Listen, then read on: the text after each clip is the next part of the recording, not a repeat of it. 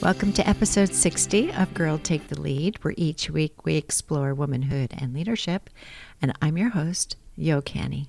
This week we are celebrating International Women's Day, which is March 8th. This day helps us imagine a gender-equal world, a world free of bias, stereotypes, and discrimination, a world that's diverse, equitable, and inclusive. A world where difference is valued and celebrated.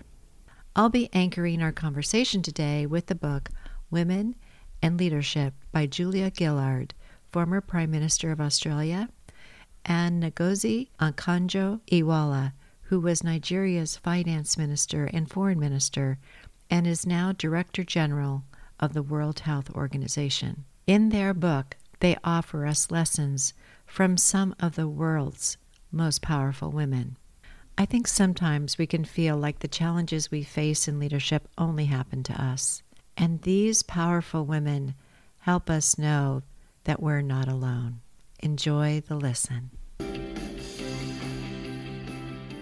When I said in the intro that Julia and Ngozi did research, I wasn't kidding. The people they interviewed were 8 of the world's most powerful women, and they included Jacinda Ardern, the former Prime Minister of New Zealand, Ellen Johnson Sirleaf, President of Liberia and the first woman to be elected as national leader in Africa, Michelle Bachelet, President of Chile, and was the first head of UN Women, Erna Solberg, former Prime Minister of Norway, Theresa May, former Prime Minister of the United Kingdom, Joyce Banda, Vice President of Malawi, and then President of Malawi. Christine Lagarde, first woman to lead global law firm Baker & McKinsey. She was the Minister of France and the Finance Minister. She was the first woman elected to lead the International Monetary Fund and the first and only woman to lead the European Central Bank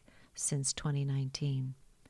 Hillary Clinton, First Lady of the United States, U.S. Senator, Secretary of State, and presidential candidate. Quite the impressive lineup, no? And somehow the authors were able to find the alignment these women shared about leadership while putting forward different perspectives. They were each asked the same set of questions, and the authors took a global approach for a worldwide perspective across cultures and continents to contrast and compare their experiences. They make the point that after the research, quote, they were left with a new understanding of the tightrope on which women leaders must balance if they are to be viewed as man enough to do the job, but feminine enough to not be viewed as unlikable or even held in contempt, end quote. And they propose a series of strategies for change, insights for aspiring women, supportive men, parents, the media,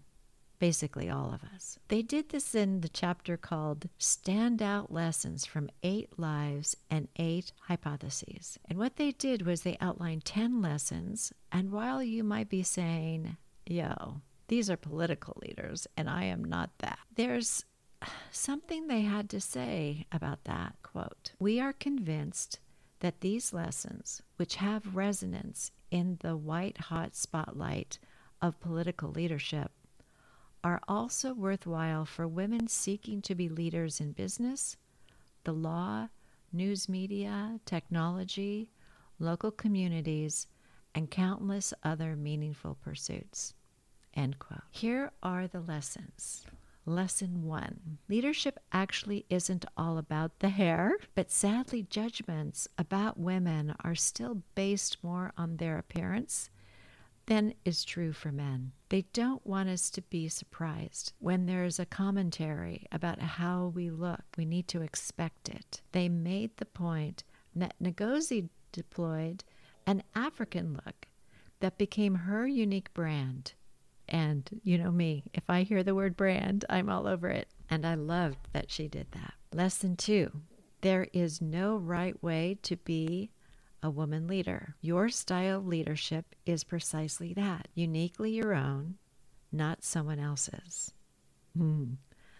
Back to the unique brand, a personal brand, makes this marketer very happy to hear. Lesson 3. You can try to outsmile the problem of being seen as bit of a bitch, but the criticism is in the background and could come to the foreground. How we handle this is an issue to be thought about, and they warn, once this characterization takes hold, it can be impossible to shift. Lesson 4. There is no one best way to manage work, family life, including children. Darn. I was hoping these amazing women could tell us the answer to balancing life. It was not to be. And they do say it's survivable and there will be some guilt. They say to expect it and think in advance and how to cope with it. So I thought this was a bit of a cop-out, you guys. I did. I thought definitely we could do a little bit better. So I went to Brene Brown, and she says, guilt, like shame, is an emotion we have when we fall short of our own expectations or standards. Our focus is having done something wrong, like holding up something we've done or failed to do against our values and find they don't match up. I also checked in with Mel Robbins in this area because I know she often has great things to say. And she talked about the progress principle, which means to focus on one thing per day and do that well, so that when the interruptions come, we've got that one thing done well and we can feel good about it. She also talks about being present. So it's quality versus quantity. Avoid comparing ourselves to others, but choose to be our own self. Lastly, she offers deep understanding of ourselves with empathy, compassion, and humor. And let's hear it for self-care, right? Maybe that's helpful in dealing with some of the issues regarding balance. Lesson 5. The politics of scarcity will tear women as a collective apart if we let it. And they said there will be competition. Madeleine Albright had the best line ever. She said, there is a special place in hell for women who don't help other women. The author suggests to take a lifestyle approach. Quote, you may not be able to assist, mentor, and sponsor women or attend feminist meetings every day, but there will be periods in your life when you have the time and space to make a real difference. We urge you to use them to maximum advantage, to pay it forward, or as your way of paying back the women who have gone before and made space for you. End quote. So lesson 6, develop practices to know who you are and the lines in the sand you draw for yourself. This sounds like personal branding to me, so you might want to refer to episode 52, where we talked about personal branding and laid out a process for it. That might be helpful.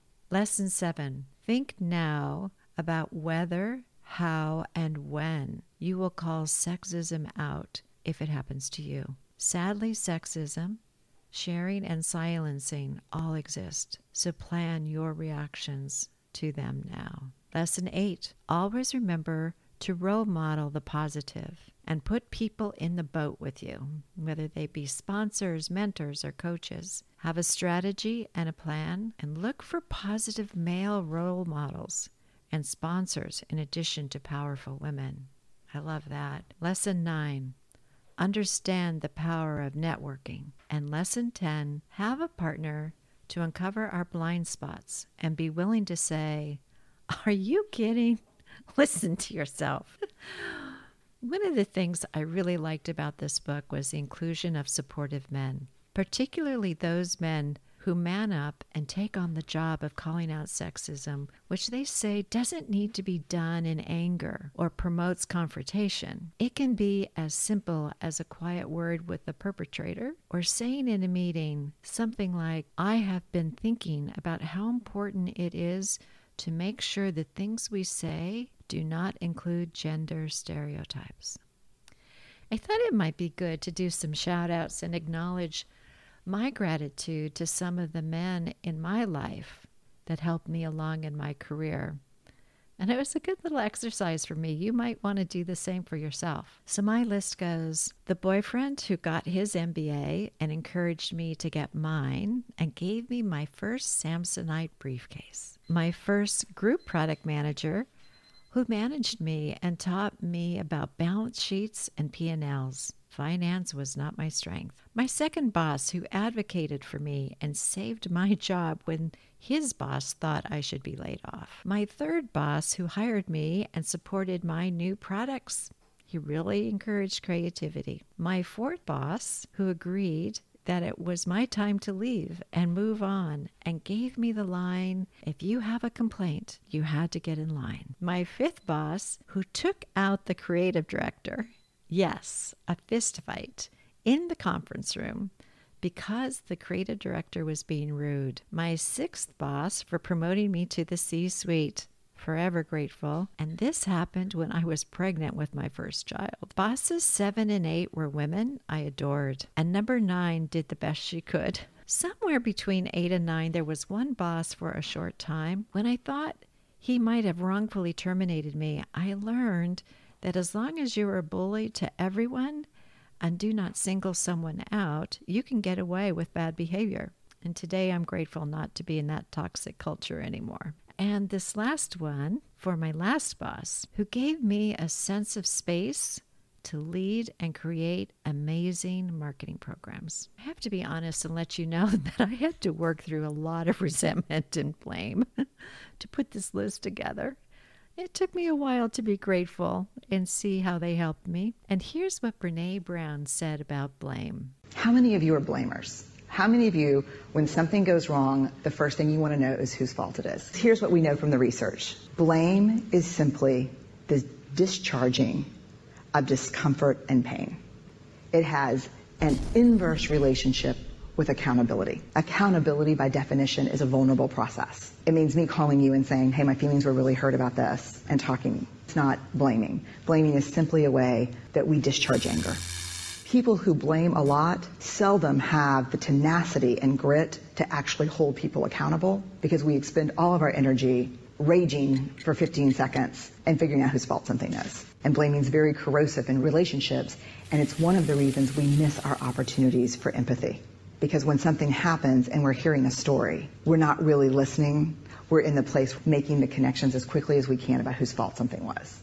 My blame was where I went when things in my life or in the job did not turn out the way I wanted. Many times I didn't take accountability and didn't know how to express feelings that I was hurt because I cared so much. I see now I had no idea how to deal with them. Maybe you all will do a lot better. Another point the authors make that I found very powerful was that one of the things these 8 women had in common was that as children, they were never told leadership was only for boys. How a girl is nurtured today matters for the vision she sees of herself and her ambitions as an adult. I especially loved Hillary's story of growing up as being the eldest child in her family with 2 younger brothers. She stated that her father didn't have a set of preconceived stereotypes about what she should be like and how she should act. Quote, "He also never treated me or my brothers any differently. My mother was also incredibly encouraging and pushed me to be confident, to stand for myself, to assume little leadership positions with my neighborhood." End quote. If you followed my podcast for a while, you might remember our tribute to my dad in episode 11, and a couple of other times I've talked about his impact on my leadership. He was a man who in the 1960s cooked dinner, took me deep sea fishing, where I learned I loved cleaning fish and seeing what they ate.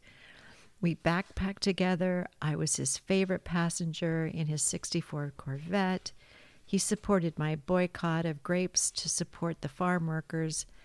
And when I weighed over 200 pounds, he told me I could do anything if I put my mind to it. And here I am, 23 years later, maintaining a 70-pound weight loss. Guys, help your daughter see that anything is possible and let them know you have their back. I got to say one more thing about Hillary. She cites Girl Scouts as an early leadership experience as did Erna Solberg, the Prime Minister of Norway. So shout out to all the volunteers and staff who make Girl Scouts and other youth organizations available to build leadership skills. I'd like to end this episode with this quote from the authors. Quote, "We passionately believe that every child is unique, but each should be endowed with the same rights and opportunity. Each should be able to dream the same dreams, including wanting to become a president or prime minister. None should encounter extra obstacles if they aim to become a leader." End quote. And on that note, my dear friends, we'll end today. Thank you for listening.